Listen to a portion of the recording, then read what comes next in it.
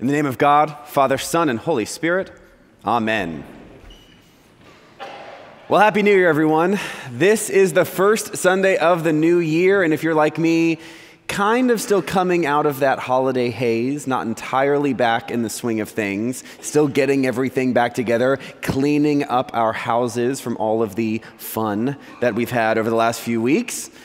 Today we celebrate the Epiphany. The Epiphany often begins the new year, and the Epiphany is tied very directly to what we will do next Sunday at the baptism of our Lord. Epiphany and baptism tied together pretty closely for a very specific reason. That Epiphany means that we are marked as Christ, that we realize what God is doing, and we respond in a very particular way. Both Epiphany and baptism, tied together at the beginning of this year, really gets us off in the right direction in this new year. Now, obviously, we just celebrated Christmas, and if you're like me, most of us will exchange gifts, right? Christmas, the hallmark of Christmas is that we give and we receive gifts. But you see, gift giving and receiving was not inspired by Christmas. It was inspired by Epiphany. Epiphany was critically important to Christians for hundreds and hundreds of years. In fact, it's not until recent that Christmas sort of eclipsed Epiphany. Epiphany, for most of Christian history, was the big celebration, that moment when people realized that what had happened in Bethlehem, the birth of Jesus, was something truly remarkable. In fact, that giving of gifts from the wise men to Jesus is what inspired the gift giving of St. Nicholas that then created the lore of Santa Claus and then shifted us over to Christmas. So Epiphany is really that root of the idea of gift giving that we all just went through over these last few weeks. Those traditions of gift giving were inspired by the moment we just heard in the Gospel of Matthew, where these wise men traveled from the east and offered gifts to this baby. Now just imagine in this story what that could mean. We are used to gift giving. We give gifts all the time. We give gifts at birthdays, we give gifts at Christmas, we give gifts when someone hosts a dinner party, we give gifts when we are bored. We love gifts. Gift giving, however, is not something that happened all the time in the ancient world. Gift giving was something that was typically done in order to curry favor. If you wanted something from someone, you gave them a gift. Most people didn't have enough in order to even give a gift. And those who needed to curry favor were few and far between. So this moment where these wise men travel from the east and offer gifts to a baby was remarkable on many different levels. Here we have a poor family who has traveled away from their home, had a baby in a manger, and yet receive remarkable gifts. These wise men represent the people who will understand that Jesus is remarkable and look to change their life. What Epiphany shows with these wise men is that journeying toward Christ is important for all of us. We know that this Christian way of life, this way of Christ, is a journey, that we begin at one point, we continue throughout our lives, maybe we stop and start, but we constantly desire this move toward Christ, to become more Christ-like. And that first journey happened 2,000 years ago with these wise men. The reason that Epiphany is often linked to baptism is because baptism begins our own journey.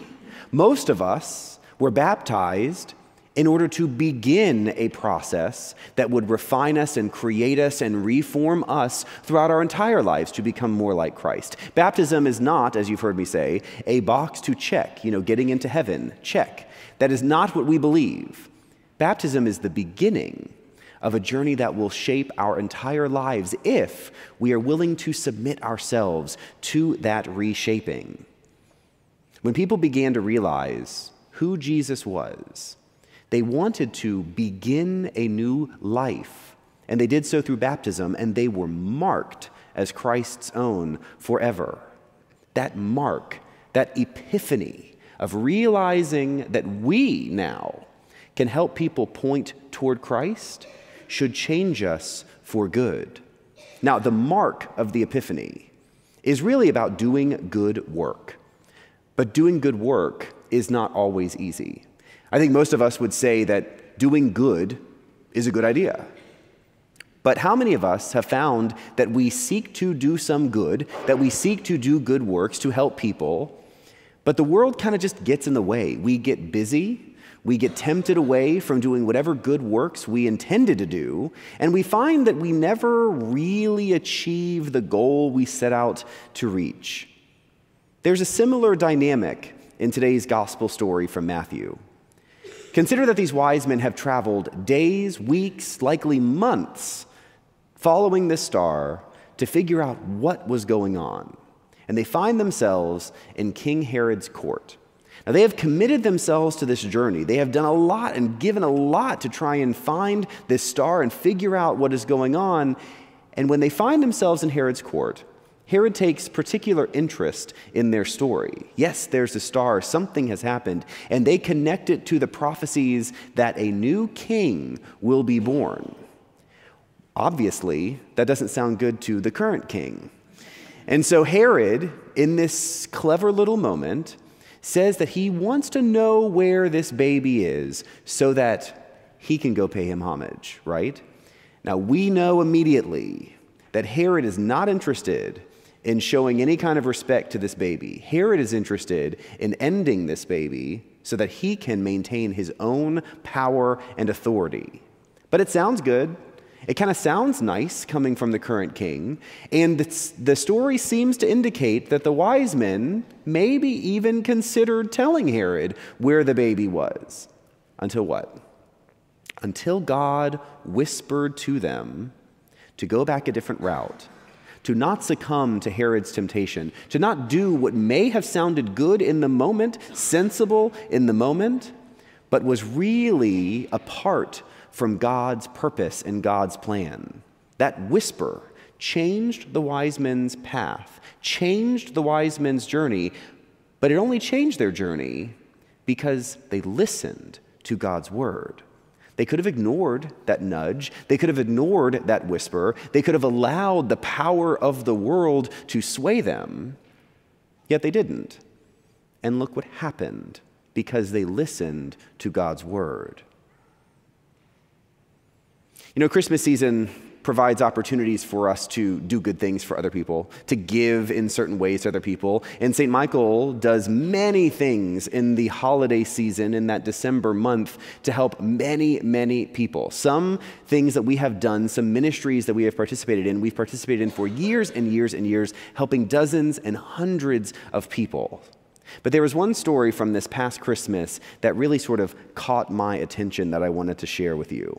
One moment sticks out, and it happened about a year ago today, where one of our lay leaders who participates with St. Philip's School and Community Center came to me and told me about a coat closet that St. Philip's does for their community. He said every December, they collect coats, put them in a room, and allow members of the community to come and to get coats for themselves or for their children in order to stay warm throughout the winter months. Except that for years and years, they were very, very shy in their coat collection. And that this year, as many other years, they had to tell each family they could only get a single coat from the coat closet, which means these volunteers were telling parents with multiple children they just had to pick a child who got a coat, and that was all they could do. And when they told me this story, we began to devise this plan that collecting coats in the fall is not the best. Collect coats in the spring when people are done with their coats, and then save them through the year for that closet. So St. Michael did that last year. And we collected hundreds and hundreds of coats, held them for 6 months, and this past December, opened up the coat closet, and for the first time, this volunteer found me and told me they were able to give everyone a coat who needed a coat. They were able to bring people into this closet and allow everyone who needed a coat to receive one. It's a simple idea, and yet lives are changed because of what small thing we were able to do here. We hear the whisper of God in many different ways in this community. And for many of us, we have temptations all the time that sway us away from doing little things that change lives. But perhaps this year, in this new year, we may each seek to resolve to do just a little more, to do one more small thing to help someone in need, to do one more small thing that shows that you share in Christ's love in the world, to do one more small thing that will ripple in the world and show people through us that Christ's reality and God's love is real. We have been marked by the Epiphany. We are on our own journeys.